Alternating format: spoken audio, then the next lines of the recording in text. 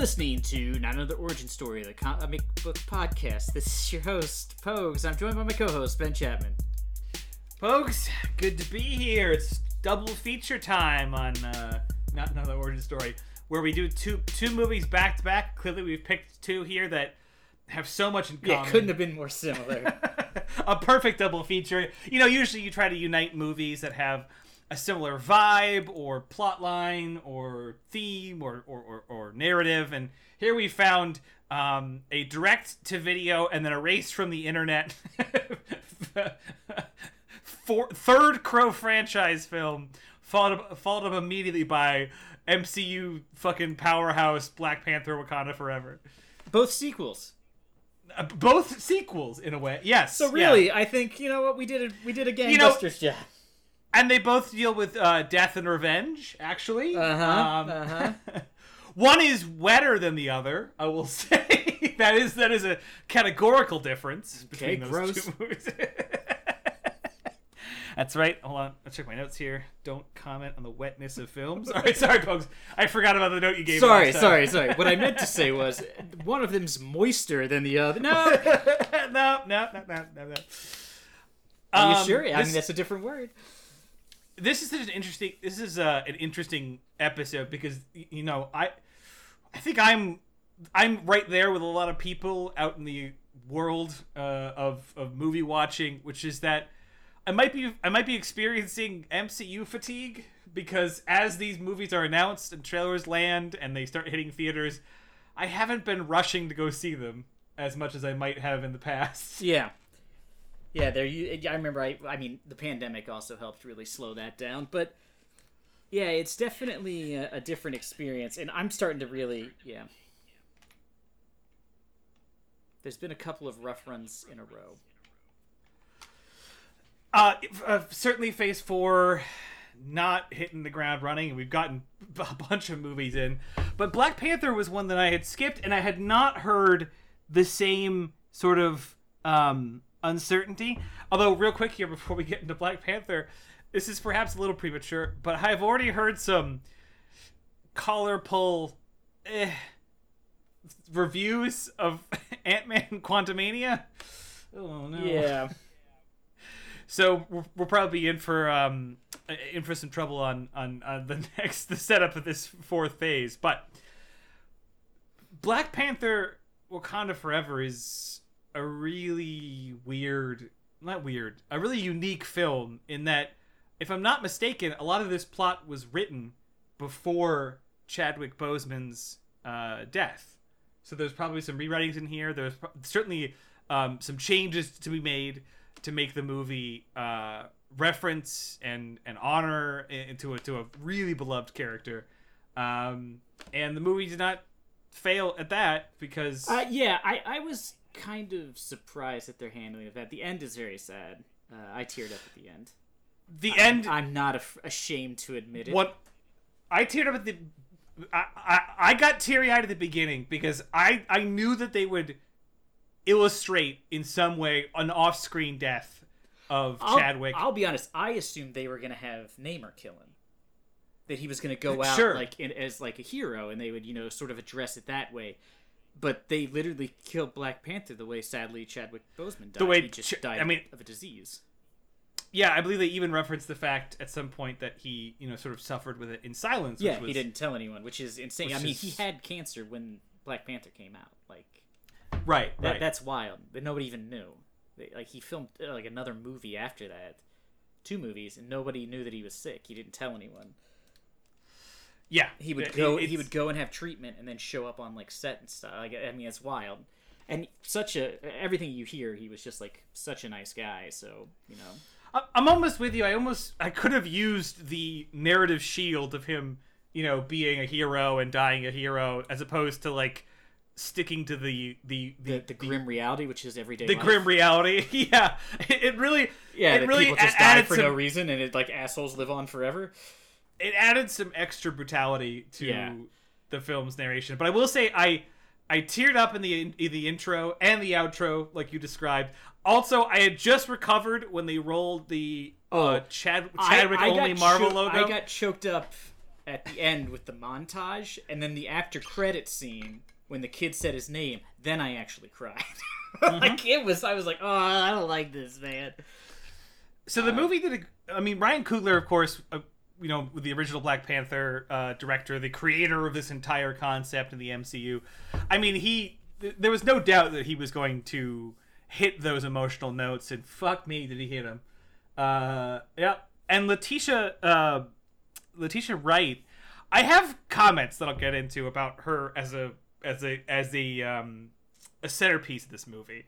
I'm not sure about it, but the moments when she was expressing grief were very good. Yeah, for everybody. Yeah, well, I think it was probably pretty. I don't think at any moment were those people acting. I think they were just thinking really about the actual loss of such a. Every single one of them. I mean, Lupita and Angela Bassett. I mean, they absolutely brought so much of a performance to any scene where we were talking about T'Challa. Unfortunately, that only made Namor seem like such a out of nowhere. I enjoyed like their version, but I loved him of Namor, individually. But yeah, the story made little to no sense.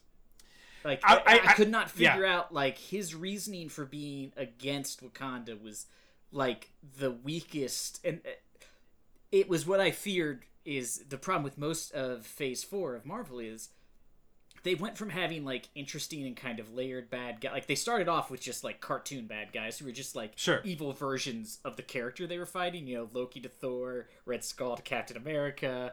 What's his name? To Iron Man. Oh yeah.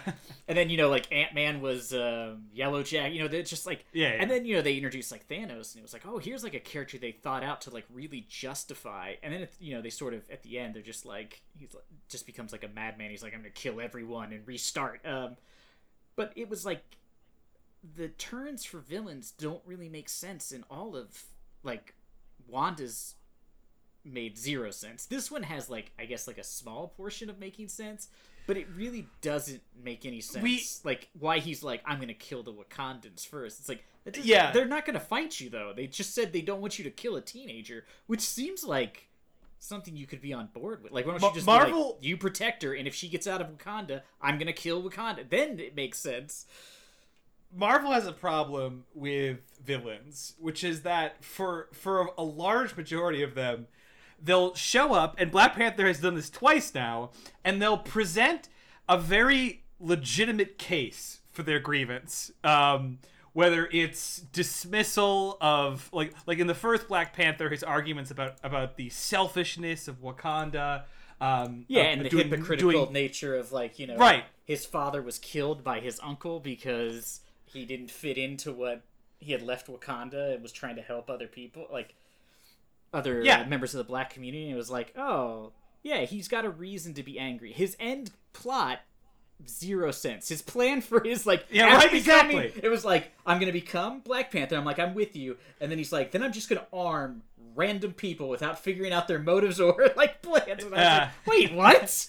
I want to bring chaos and pain to everybody. Yeah, I'm with you if you're like, I want to give guns to oppressed people, or like I want to form like an all black nation. Then I would have been like, all right, I see where he's coming from. But him just to be like, I'm just gonna give guns to people, and I'm sure every one of them will be motivated to do the right thing. And it's like, oh, this is a horrible like it just was so out of place for the rest of the story.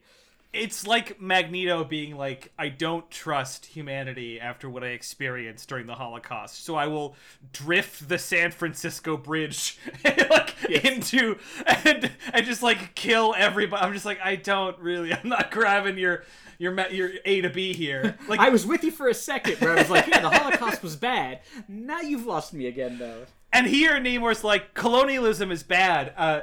America and sort of the status quo of white colonialism will find a resource and exploit it in spite of, and in fact violently in spite of, whoever currently has some general proximity to America it. has never taken anything from a group of people. And I was like, real quick. Oh, that's right, Ben's Native American.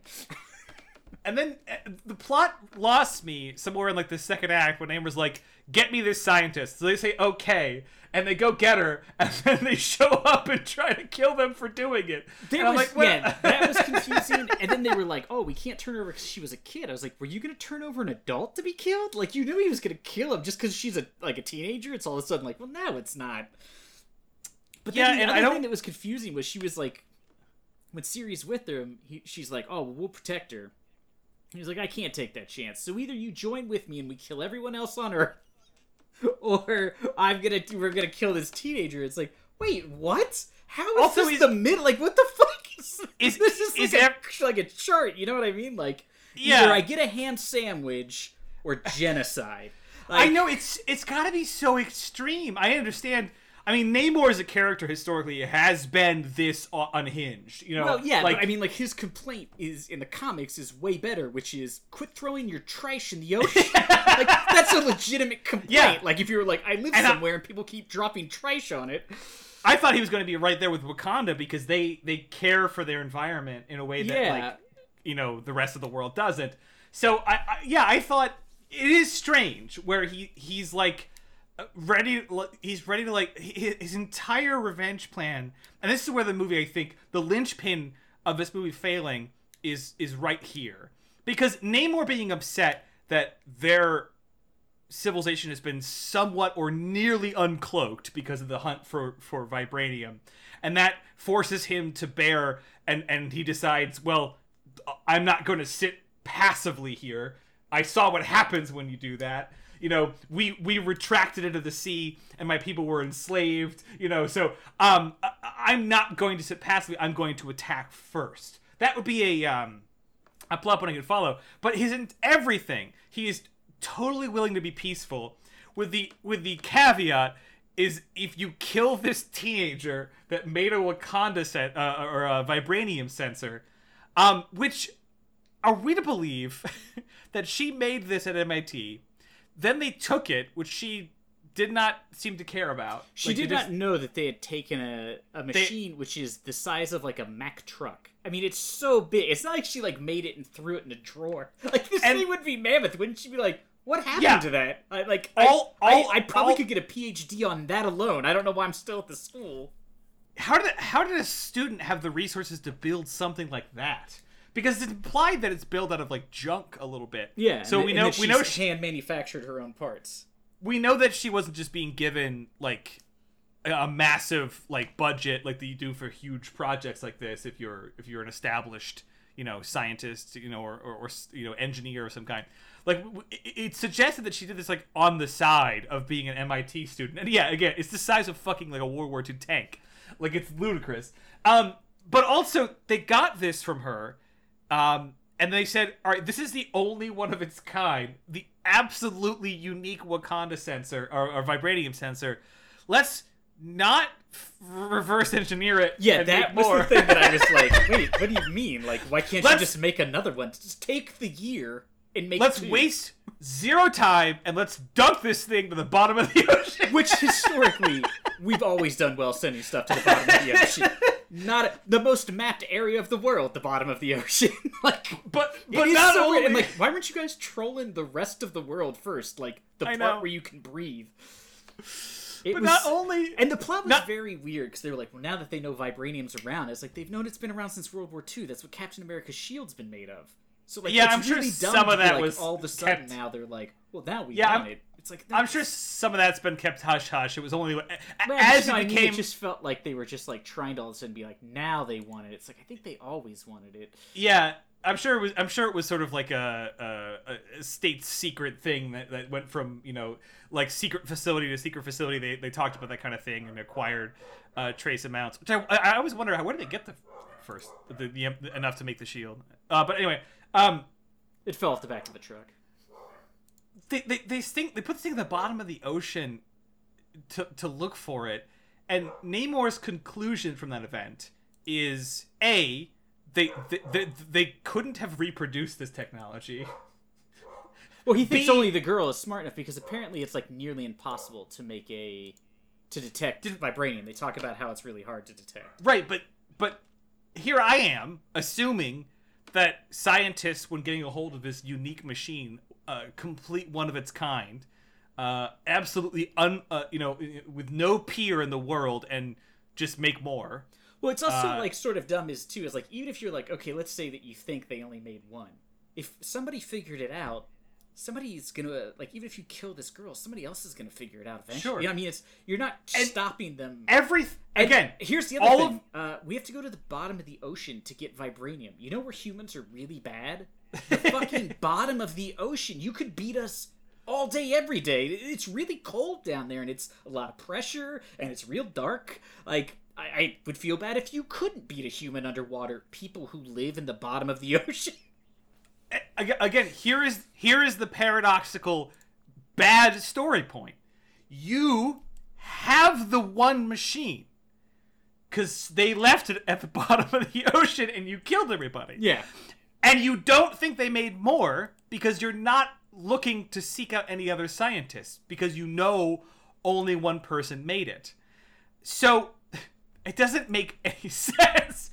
And so I guess they want to kill this person for making more, I suppose. But where did they get the information? That's okay. Yeah, that's the thing that's confusing. Is like they never explain where. What do they How call do they know? the Atlanteans in this? Because they don't call them Atlanteans. They call them that's Cohens or something. Something like that. Yeah. Yeah. They like imply that they know that there's a scientist who built this machine, and they think it's just one person because they say, "Bring us the scientist," which is like you would assume that something like this there'd be a team of people working on. Like one dude didn't build the rocket that went to space. Like there was people helping them. So it's like they have some sort of spy network, but they can't find her on their own. Like it's very they never explain how they know it, and this is sort of my problem with a lot of. How do they have any intel? This is sort of my problem with like all of Phase 4 is so much of the story exists just to explain, like just to make the story exist. Like, oh, they need to know that there's a scientist and they want her so they can kill her. And it's like, okay, but why couldn't she reminds me of Portal, America Chavez, you know? Mm-hmm. Like, yeah, she's just there to set up the rest of the film. Yeah, a MacGuffin character. Yeah, which is really weird because like her character in the comics was like handpicked, I believe. If I remember right, she's handpicked by Tony Stark to replace him when he wants to retire as Iron Man. And she's like one of, there's like, I forget what they call them. There's some name for like super smart people in the Marvel Universe. And it's like him, Reed Richards, Black Panther, what's that guy's name? Something Chew. This girl, Riri Williams, and then there's like another one. And it's supposed to be like they're so smart that they can just create things that have never existed. And so he handpicks her to become whatever they end up. Is she Ironheart? I mean, I don't know if they ever said it. There's so many different versions of like Iron Man suits now. I can't remember which character is which. I'm not sure if they ever said it, but she did specifically like create a heart-shaped like whatever they call the reactor on her chest. So clearly, like, yeah, she is Ironheart. I don't think they really named her, but she has the Ironheart series coming out soon on HBO, I guess, or HBO? Disney Plus. I was gonna say what on Disney Plus. So they're doing a series with Riri Williams, which I think, I mean, like, she did not work for me in this movie. No, and this is my other problem, which is my problem with.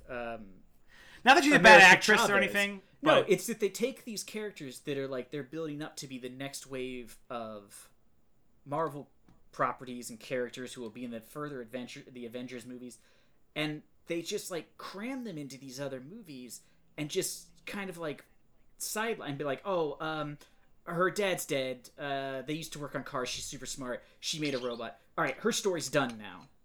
Let's get back. And it's like, no, if you're gonna do this, like make them. Like, have them actually be part of the story.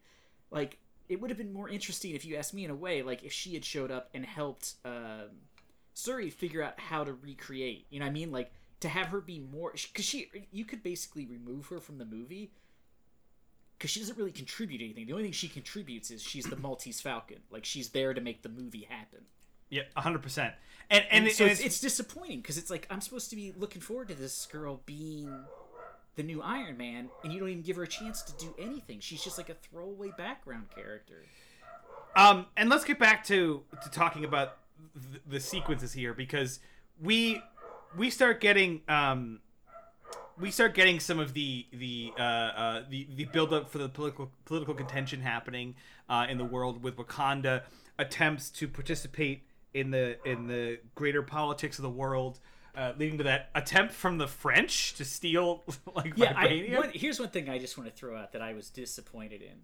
So they're at like the United Nations, and America and France are like, you need to give us vibranium, and they're like, oh, you colonizers, and I was like, where the fuck is Great Britain? Like, I get it, you want to shit on America, I'm with you. You want to shit on France too, but don't pass up like the greatest colonizing empire in the world that spawned other colonizing empires.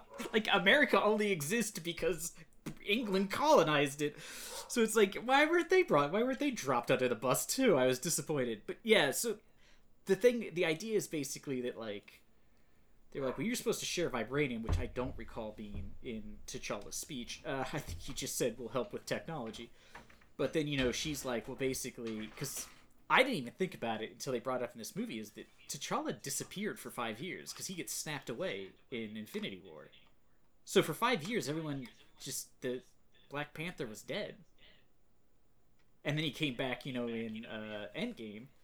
And then I think they say basically he's alive for like another year and a half or something, and then dies once he comes back. But it's like sort of like, oh wow, this is really kind of, I didn't even think about that. And so yeah, and then the French sent like terrorists to like murder scientists and steal some vibranium, and I was like, Jesus man, you guys didn't think they would figure this out real quick? Which led to France's defense minister condemning the film. Really? As a false and misleading representation of French armed forces. They didn't say they were the French armed forces. They specifically said mercenaries. They covered themselves.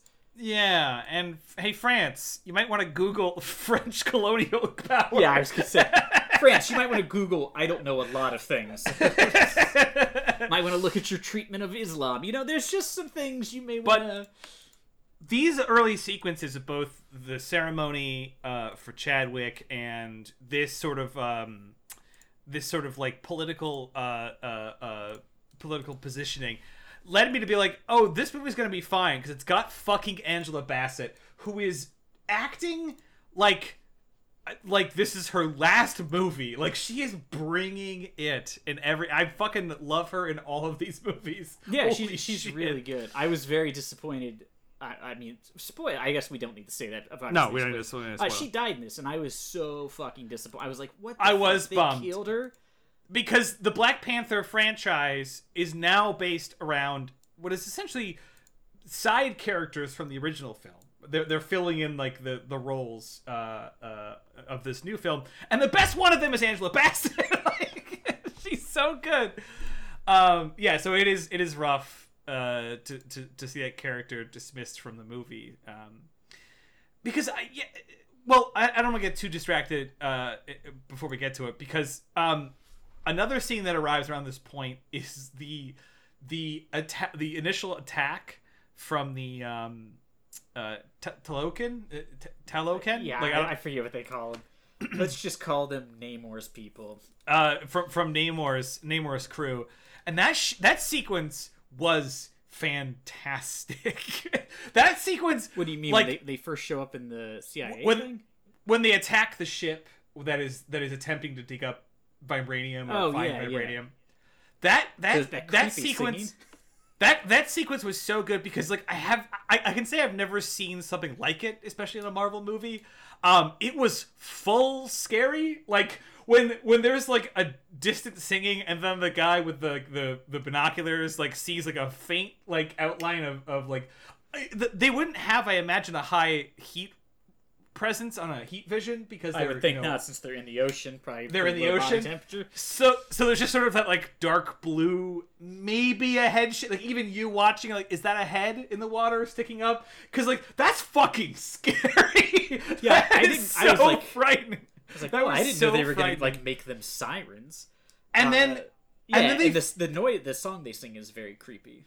And they're triggering people into like diving into the water, presumably to sink infinitely. I guess either they drowned or there's the warriors who were like up against the side of the boat just killed them when they fall in the water. Just kill them or whatever. Yeah, just stab them as they fall in or whatever. And then they scale the ship and just start killing. I mean, it was so... Like, that was like... I was like, oh, we're not pulling punches. Like, I gotta say, fuck. I enjoyed the twist that they did, which I think this movie, the first Black Panther, they, like... Whoever is doing their character design is just, like, Like, the idea Namor is sort of a weird character to do in general. I mean, he's basically the son of Atlantis, and his mother is a human, and so it's like kind of weird. And so they took like I gotta say, huge props for giving him the wings on his feet. I can't believe they left that in there. I was like, that's amazing. How easy would it be to write that out? I mean, because if they did write it out... He can fly, he can jump really far or something. But, I mean, he literally has the tiny, Hermes looks wings. So fucking cool. And when he fights in, like, the Attack on Wakanda, and you see that it's not... It's sometimes, like, when he moves fast, it's almost like he's, like, stepping off of, like... Yeah, like he's pushing momentum. off of the air. Fucking gold, man. I mean, again, Namor feels... like he doesn't feel like he doesn't belong in the movie. His positioning in the movie is so strange because we hinged on this bad Riri character. So his presence is always confusing because I'm like, I don't really know what your motivations are because I know you're trying to protect people, but they've apparently been hiding in the ocean for 600 years. No, let's see, 500 and some years, like almost 500 years, and no one's found them. And he's worried that because they're digging up the ocean floor to find vibranium, they'll find them, and that'll be bad for a reason. But because he assumes they're going to come and try to colonize them. Again, we can't breathe underwater. Yeah, we would have a really hard time. I guess he's like, they're going to destroy. And then I was expecting it when she went down to see whatever the name of the place is, Talokan or something. I thought for sure they were going to, like, it was just going to be built on like a gigantic mound of vibranium. But they were just like, oh, we made this, like, temple out of vibranium. It's like, oh, that's not really, like... Yeah, I mean, they needed to make it more clear that, like, if they found vibranium, it would immediately lead them here. Not just, like, there's veins of it in the ocean.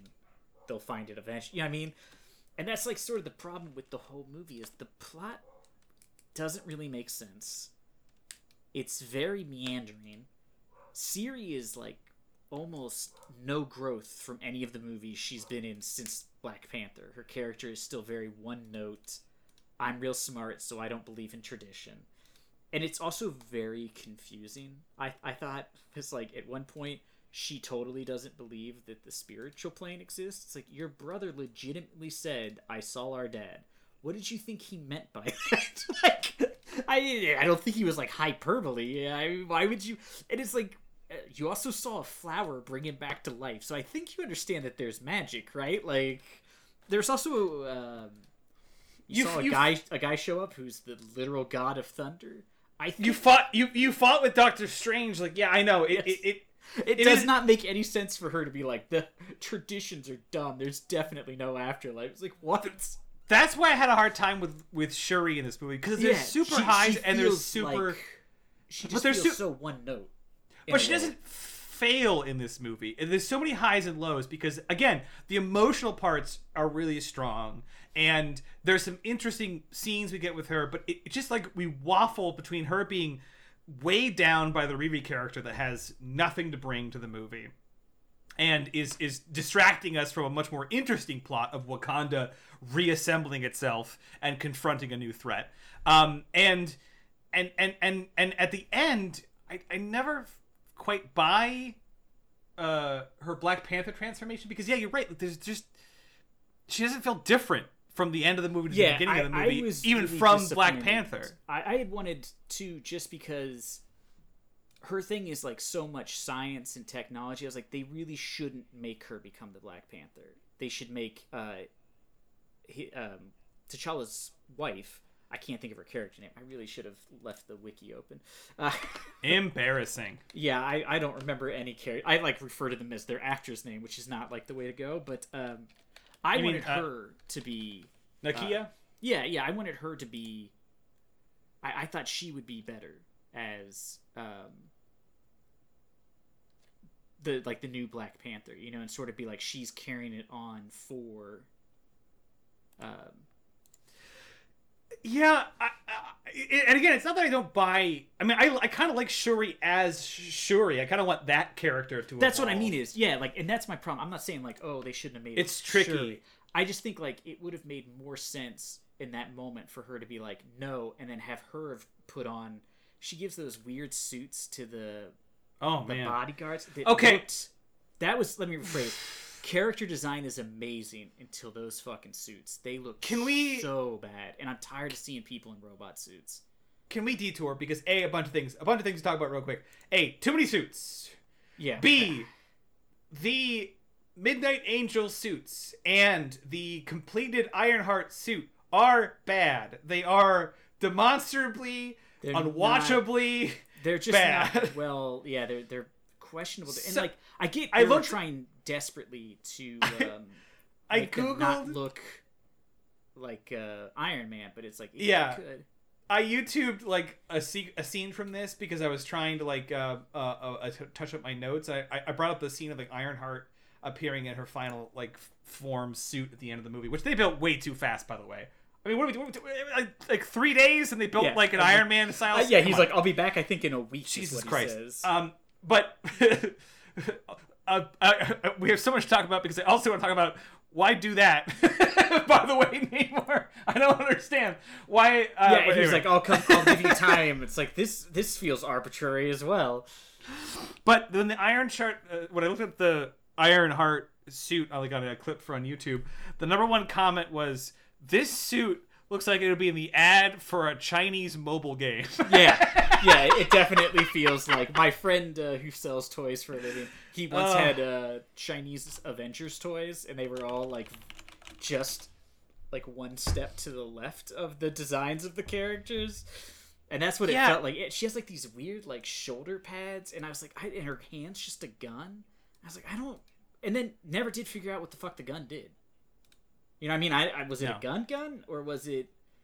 And then, like, did she build an arc reactor? Because in the end, she shoots that one woman away with the laser from her chest. It seems like it. I mean, it just looks like an Iron Man suit or like a Power Rangers costume. It looks like, you know, when like a movie comes out, like a Batman movie comes out, and they release like a line of action figures that don't make any sense. Where like, here's Batman with his acid flamethrower and neon grappling hook in his snow outfit, and you're like, I don't remember there being a snow scene.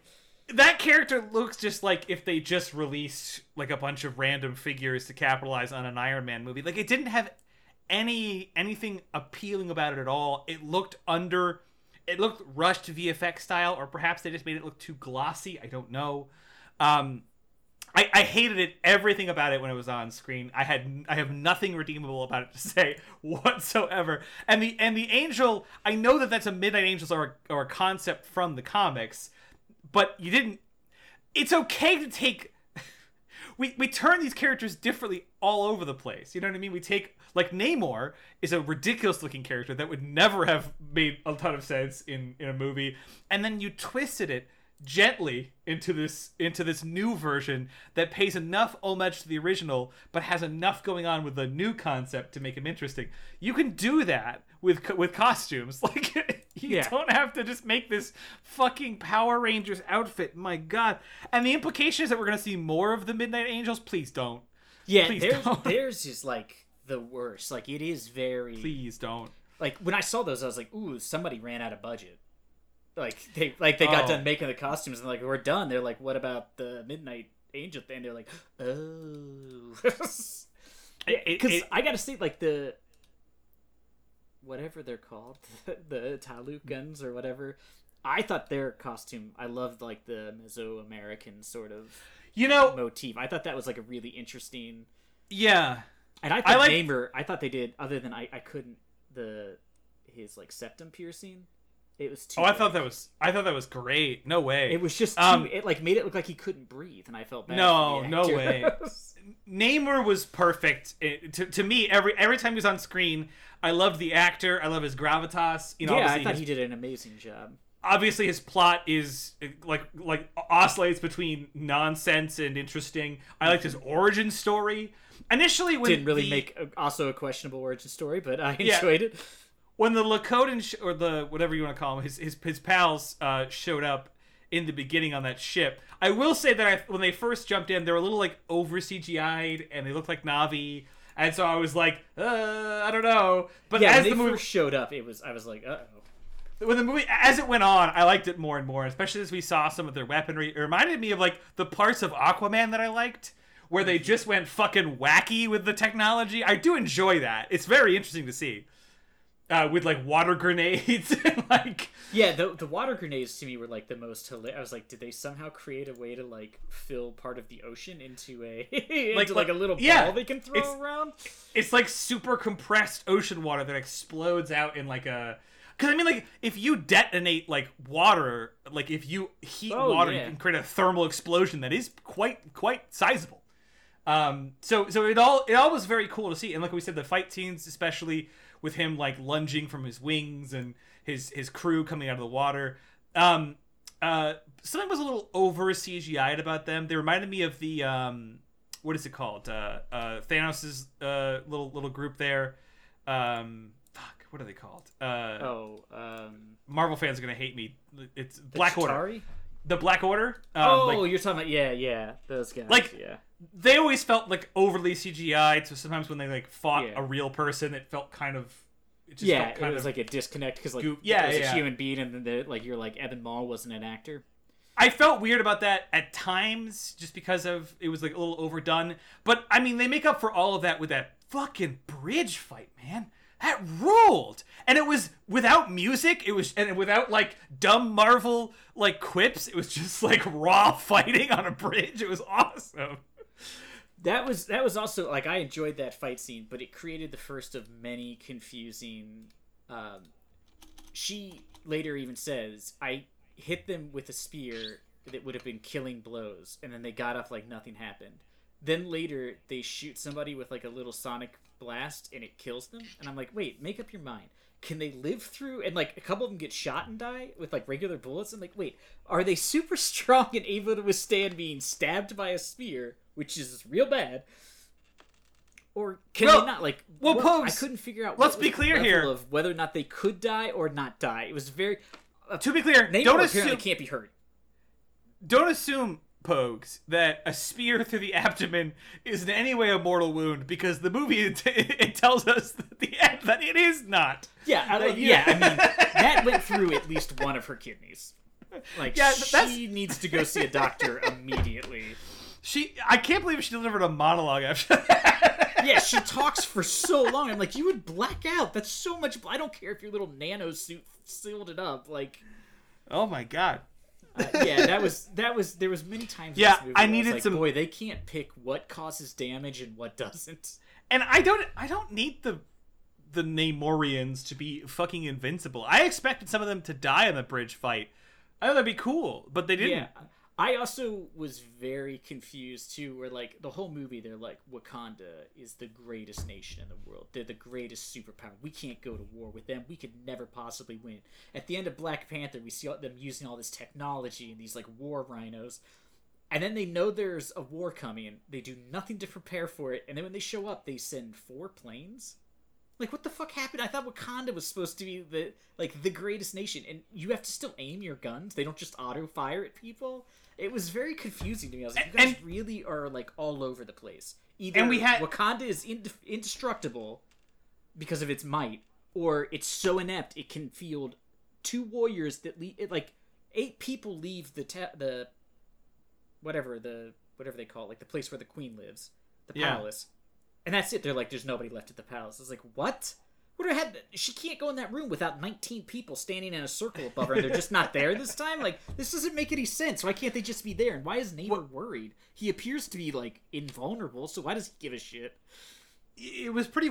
I think they dialed it up too much, because we're meant to be told that Namor is concerned if humanity learns of their existence because he'll come for them. But we already established bottom of the ocean, real tough for us. I feel like that's going to be an easy win for at least a half a century. Also, you apparently don't age and are that like the strong as a god, so I think you'll be okay. There's a lot of ocean between the top and where you are. Yeah, so much ocean. I think there's just a lot of ocean in general, if I recall correctly. Like, it would be like, there's a ton of there's a ton of really valuable gold. All you have to do is fight a land war in Russia against Russians. No, like, there's a lot of valuable gold. Where is it? In the core of the earth. Get on it. And who's at the core? Invincible magma gods. Oh, cool. I was hoping you were gonna say that. Because Namor is fucking Has one invincible. of them been alive for 6 centuries? Awesome. I was hoping for that. We discovered, like, rifles can't breach their skin. We discovered that, like... Apparently it's just him who can't be shot. I think the other ones can't be shot. They shoot the Namorians on the ship. No, she shoots a couple of them and they fall over. So I assume they died, or maybe they're just being, like, the wind's knocked out of them. But I assumed it was supposed to be they were dying. I mean, it just seems like they can't be killed by so many things, and that's just like the minions. Like, I mean, but that's what I mean. That's what was so confusing. It just seems impossible that they could even remotely be threatened by us. And then like his plan is basically like she's like, well, I'm not gonna let you kill a teenager. This is insane. Like she didn't build the device to find you. Like she just built it. Like you know what I mean? Like it's not her fault that they're using it to try to. And you have her, so if you just wanted to keep her, or they're like, she's like, just let us keep her in Wakanda, and we'll keep her safe. And he's like, I can't let you do that. It's like, so you trust them that they'll help you take over the world, but not to watch a girl? Yeah. Like, and then he's like, and you know what? If you won't, then we're gonna attack Wakanda first. And I'm like, that makes no sense. The Wakandans also don't want people. To not even want to like if. You start attacking everybody else, I don't think they're going to come help. They don't seem to give a shit. You know what I mean? Like, they seem to have reinstated the isolation policy they had. So it's kind of confusing when he's like, we're going to come for you first. It's like, or just maybe go after America first, or France. And the Wakandans don't want the vibranium to get out either. Like, they're just as motivated. Confusing. And I'm like, and that's where I was like, when that happened, I was like, wait, this makes no sense. Like, he went from being so cool and interesting. Like, what I almost would have liked to have seen more would have been, like, the Wakandans somehow find out that there is vibranium in the ocean. And they freak out because they're worried about, like, they realize now that, like, other countries just want the vibranium to make, like, vibranium versions of nukes. You know, like, environmentally safe massive weapons of destruction. Mm-hmm. And so they're like, oh, we've got to get it. And then while they're down there, they meet, like, the Atlantean or whatever.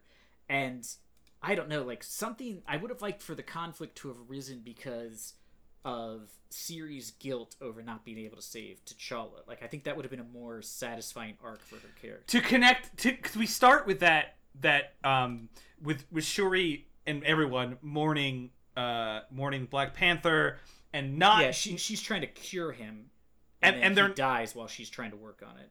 And forces outside of their control took him. Her technology wasn't powerful enough, so she spent all this time researching every possible, suit and gadget and defense mechanism. And they're trying to recreate the heart-shaped herb, which healed him. All of her efforts to defend Wakanda apparently useless because people just show up at the beach. Yeah, all you have to do is swim in.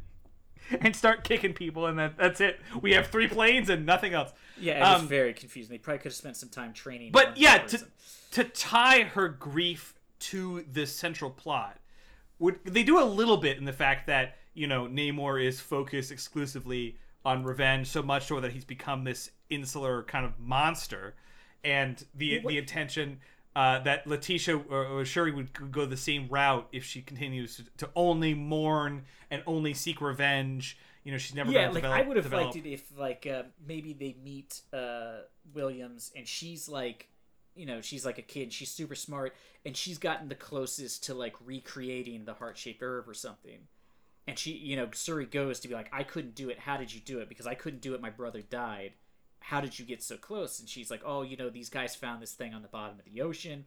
They brought it back. I was part of a team that was brought in to investigate it because I'm a genius. I hold 18 PhDs, whatever. And then Suri's like, I need you to come back with me to Wakanda. Let's go find more of it.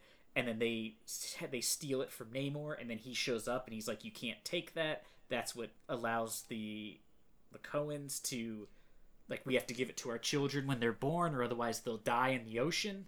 You know what I mean? Like, the ritual that his people did to form them initially, he could be like, we have to do that every time someone's born, or they'll die. I'm the only one who was able to be born underwater, so we need this plant. You can't have it, and we'll protect it, And then and she's like, well, I have to have it because I have to bring back the Black Panther. You know what I mean? I think that would have been a more interesting story. Yeah. That would have even worked if she had finally given up on science and accepted, like, spiritualism as the reason why she becomes the Black Panther. But in this, she basically just becomes the Black Panther because they were like, we need another one. And it just felt like they just picked her. You know what I mean? Like, it didn't feel like there was a reason story-wise or character-wise why she would be the one who would even want to become the Black Panther. Because she didn't really want to seem to be, if I recall right, she doesn't want to be the Black Panther in the first The movie just decided that this would be the best thing for the plot. Yeah. That nothing takes us there organically. And so I'm not mad that she's the Black Panther. No, I just think it would have made more sense for her to have developed like some sort of Black Panther suit. You know what I mean? And like the interim between being able to make the thing, she had created a suit she could wear that gives her the powers of the Black Panther. But like, I mean, there's so many things they could have done that I think would have been more interesting uses of her character. Like maybe she had done that. She had built a robot, like a suit that she could wear like Iron Man that makes her the Black Panther. But then all the people of Wakanda are like, no, that's not how it works. The Black Panther is our spiritual protector, not just our literal protector. So we don't want a robot suit. We need the person who has eaten the herb and has connected with the centuries of Black Panthers that have come before her. And like that would have been an interesting story arc.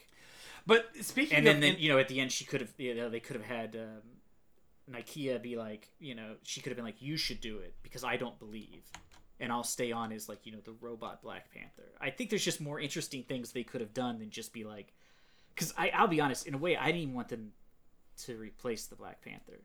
I agree. I almost wanted them to be like, there's no way to fix it. I think it would be just no Black Panther. I think it would be entirely okay to do Black Panther movies without the character anymore. Yeah, or just have somebody like assuming the mantle but not being the Black Panther, just as like sort of an always present reminder of the loss of Chadwick Boseman, because to me he was so good as Black Panther, like just like such an amazing actor and such like a genuinely nice human being in real life. Yeah. I mean, there were stories that like when he was going to get treatments, he would go to the kids wing and meet kids, even though he was there to get cancer treatment. It's wild. I mean, he would go to still see sick kids because they wanted to see Black Panther. And I'm like, I mean, imagine that, knowing that you're probably not going to make it and still being like, well, I want to go do something nice for somebody else. I mean, he just seemed like a truly, genuinely great human being. So are you trying to get me to cry? Yeah, I'm almost going to cry saying it because I feel bad for it. And I just think, like, in a way, I almost, I get it, though. I know for the Black community, I'm sure they wanted a new, Black fans would like a new Black Panther, to carry that on. So I get that, but I don't know. It was hard watching it, too, like, because the whole time I just kept thinking, God, I wish Chadwick Boseman hadn't died. Like, It just bummed me out so bad. And I wonder how much different the movie would have been. Right. Yeah, because like they couldn't have done a large chunk of the plot because Black Panther would have been alive. So it's interesting. They would have had to lean, into the Namor and conflict between nations. I don't know. I would have liked to have seen how they created I guess they probably would have still just done the same thing, just cut out the subplot of them looking for the heart-shaped herb. A point that I wanted to sneak in there, talking about Shuri's character and kind of the uncertain path she's given. I do say it was pretty fucking cool to go with a particular character appearing in her vision. Yeah. When she left, I was like, how are they gonna do this? Because at first I was like, oh no, please don't tell me they're gonna do like it's Disney, so they'll certainly do that. Yeah, they were like when she started walking around, I was like, oh, please don't Grand Moff Tarkin this. Please don't Grand Moff Tarkin this. Because I was like, but I definitely would have heard, like, there would have been so much outcry, I think, if they had done this. And I was like, is it gonna be your mom? And then I thought the mom for sure. Yeah. Yeah, and then when it's just straight up Killmonger, which also I was like, damn, why did Michael B. Jordan have to be a bad guy in the first movie? He would have made a great follow-up Black Panther. He would, honestly. But it was great to see him, and I love the connection being made that, you know, she's out here seeking to, like, destroy, you know, just seeking for to strike out full of vengeance. Yeah, he points out that it's like, all you want is revenge. You just want to make things, you want even for what happened. Yeah. You think you're different than me, but we both wanted the same thing. Such a good moment. And again, it helped more what we were talking about with her character's development. I don't think we really got there appropriately, but I think this was a great move to make. And I think it was probably a big gasp in audiences, you know, in the theater, because I didn't hear anything about this. I didn't either. So that was really cool. So, folks, we are like over 50 minutes into this episode, and we've been talking about the Black Panther Wakanda Forever for a long time. You know who we didn't talk about?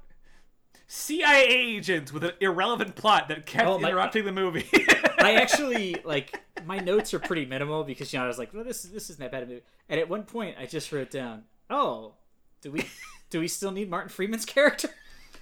I don't know. That was my note. It's just like, what we're do we doing. Still need this? I just feel like it was in there to remind people of what's her name, La Fontaine, whoever Julia Louis-Dreyfus plays. I can't remember if it's by the way, Fontaine or whatever. Oh yeah, D Fontaine. I was like, okay, guys, I really don't care about your fucking Marvel Thunderbolts movie. It's not you're working. Trying Marvel. so hard to make me care, and I don't. It's not working. You've brought her in 3 times now, and no one's given a single hot shit 1 second. I love Julia Louis-Dreyfus. I have no problems with her. The thing that got me was like, the character isn't working. Like, if you're gonna bring her in, could you just make her sarcastic? Because she's a really funny comedic actress. So if you could just let her sort of play to her strength, like, really veep it up, that'd be great. I would really appreciate it, because everything she did in this movie was boring. Everything Martin Freeman was doing was boring. And then, like, the boring thing to be like, oh, guess what? They were married. I was like, oh, let me check. No, I don't care at all. No, I don't care. Hey, they announced that, I was like, oh, I bet you that was supposed to be a big reveal. And I was like, but instead it was this is still, they're now here? Okay. The movie is 2.5 hours long. It is the longest Marvel movie. I went to watch it last night, and I turned it on at like 9 o'clock, or like 8:45, and I was like, well, it'll be over like 11, that's fine. And I went to press play, and I was like, 2 hours and 41, fuck you, and I just turned it off. Watch something else instead. It does some things that, there are definitely huge sections that, you know, eat up the runtime without merit. A lot of the Riri introduction stuff doesn't really land. There's probably some sequences that could have been shorter or cut. But definitely there was a lot. Every single CIA sequence, like Martin Freeman was used at the beginning. Every part of it was worthless. He didn't need to be in the movie at all. They could have figured out who the scientist was. Again, the greatest world power. They don't have a satellite that can figure out who this woman is. It was fine for Martin Freeman to direct them and remind everyone of this character from Black Panther 1 and indicate that he's going to be, you know, recurring in the Marvel Universe a little bit going forward.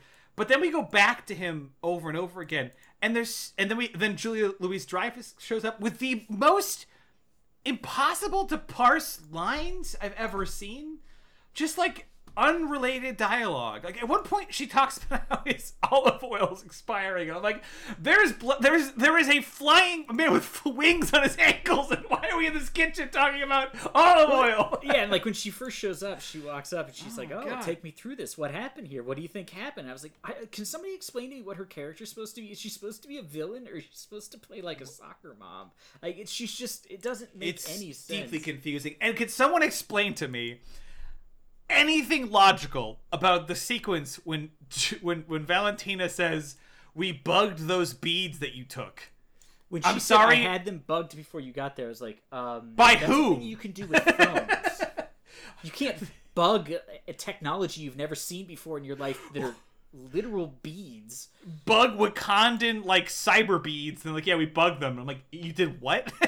I was like, this is the dumbest thing I've ever heard. That would be like if I dropped my iPhone in, like, colonial times. And then, like, we bugged it.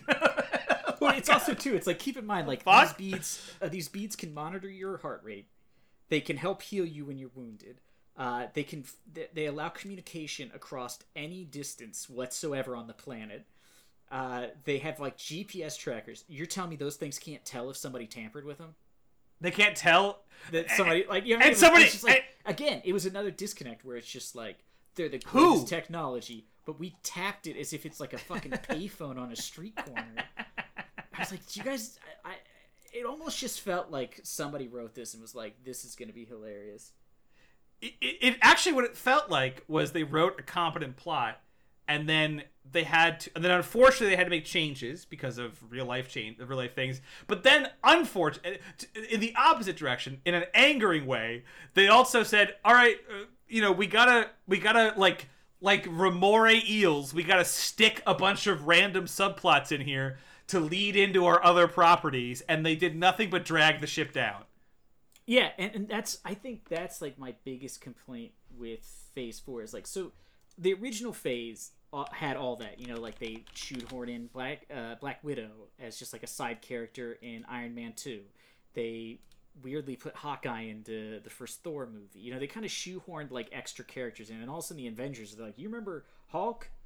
Forget about Ed Norton. Here's a new one. And you're like, all right, whatever. And they like, shoehorned in all the Thanos stuff, but it was like, it all felt cohesive, that it was building towards something. It was building towards the Avengers movie. Then it was building towards the peak of what their story was going for, was the end with Infinity Wars and Endgame. They had an idea of where it was going.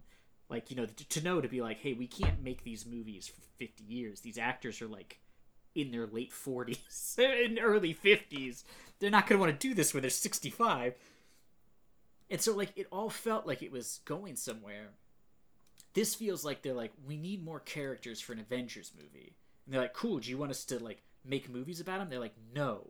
Just throw fucking shit at the wall, and we'll figure out what people liked when it comes time for the ensemble film. And they're like, oh, who's the bad guy? And they're like, Kang, who we've introduced in a TV show and not mentioned anywhere else until Ant-Man. It's like, great, that's what I wanted, was a villain who has no lead up, but he's supposed to be the next... The multiversal villain who wasn't in the multiverse movie. It was, and that's what I mean. It just feels like they don't, like, there's no...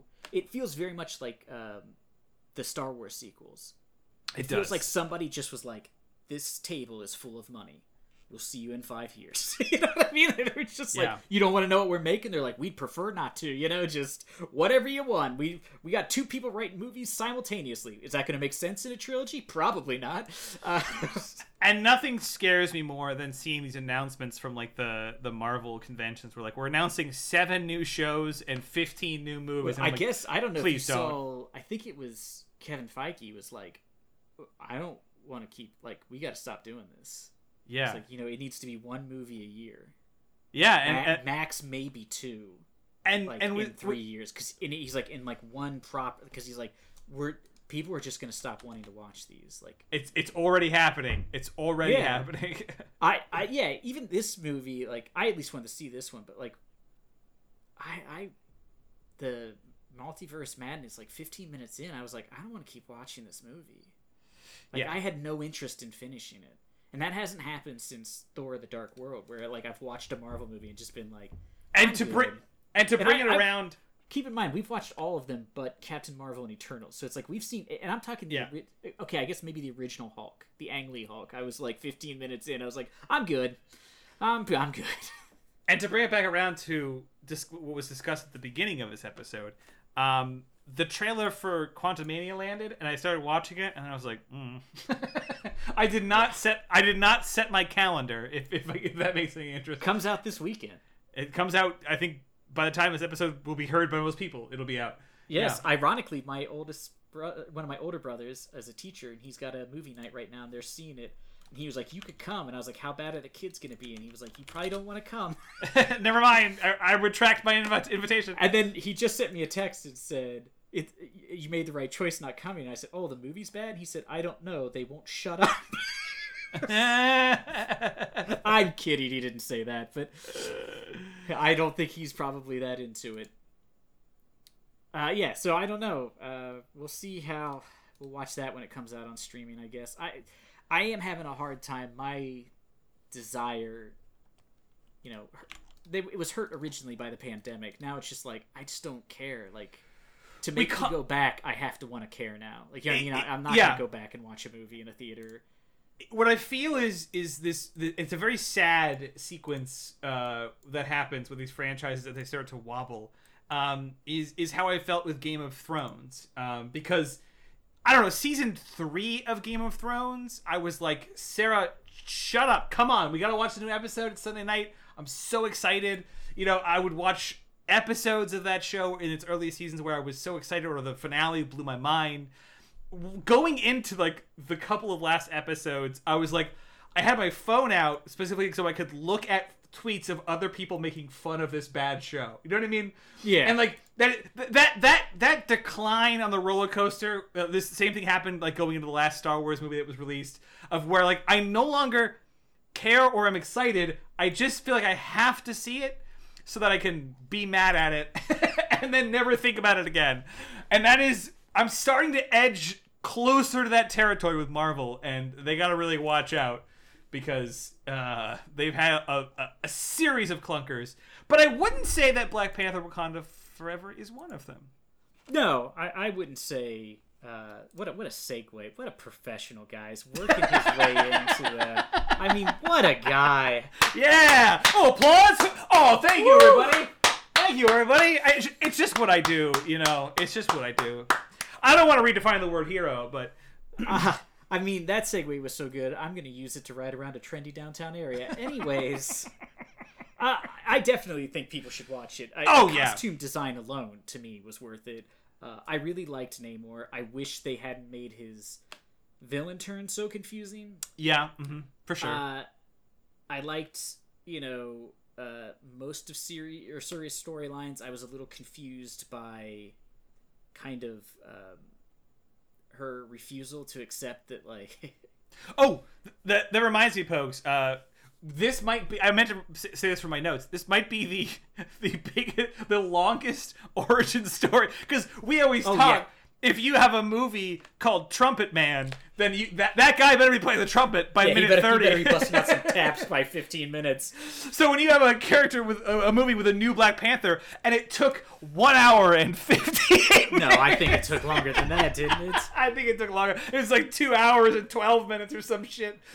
Not okay, movie. and it was done with so little fanfare that, like, she was like, I'm just going to do it here in the lab. I was like, boy, we're really just, like, shitting all over this process. Like, it was very odd to me. But, yeah, so I would still recommend people see it. I absolutely would, too, yeah. It was nowhere near, whatever, I don't even know, Doctor Strange and Multiverse of Madness. Okay. And Thor, Love and Thunder, which were big farts. Oh, those were god-awful. Big farts. I didn't enjoy it as much as I enjoyed Spider-Man No Way Home, but that was because, I mean, that was just nostalgia heartstring. You know what I mean? That was really like... Spider-Man's still holding the torch right now. Remember all these extra Spider-Men? You know, so yeah. And, I mean, this one, starting off, which they had to do, but, you know, like, starting a movie off where you're like, oh, yeah, that guy tragically died, and that was so sad when it happened, and now I'm reminded of it. It's hard to then be like, here's a movie. You know what I mean? Like, I was like, boy, I hope they don't go straight into, like, Marvel jokey shit right after, like, he passed away, and then, like, somebody making a bit about, you know, some sort of, like, I don't know, just some dumb fucking Marvel joke.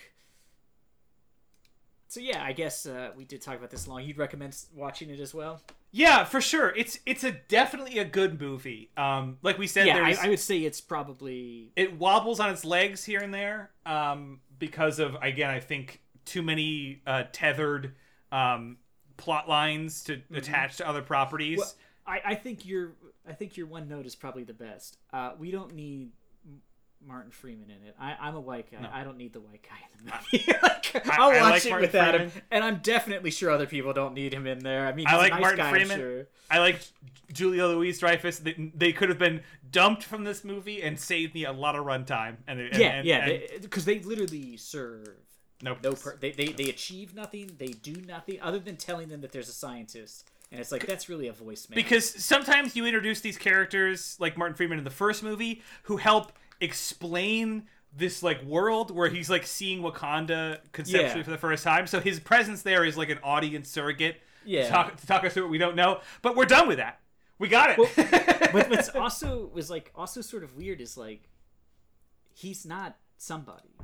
Like, the character he plays is not going to become, unless I'm completely unaware of some new character. I don't it's think not so. It's like they're building him up to be like, oh, guess what?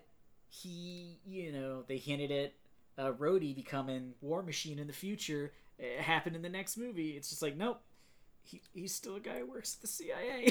You know what I mean? So it's like, I don't need him anymore. He's no Coulson, is what I'm saying. All right, Look, we don't need him. He works at the CIA, an agency that has done nothing wrong to black people in America at any point in time. It is also an interesting choice. But yeah, see the movie. It's worth it. Faults still there, but certainly not enough to take this movie. No, it's definitely. I would say probably maybe tied. I would say tied for the best of the Phase 4, which I know doesn't sound like that much of a compliment, but for sure, it had the most competency of all of them. Yeah. And like I said, visually, a spectacular film. Sure, absolutely. Except for the outfits. Except for the suits. Yeah, except for the Midnight Avengers and whatever Ironheart or whatever she's going to be called. Let's hope they fix that before the TV series. Don't worry, she has a whole franchise of looking like a Power Ranger, and I won't watch it.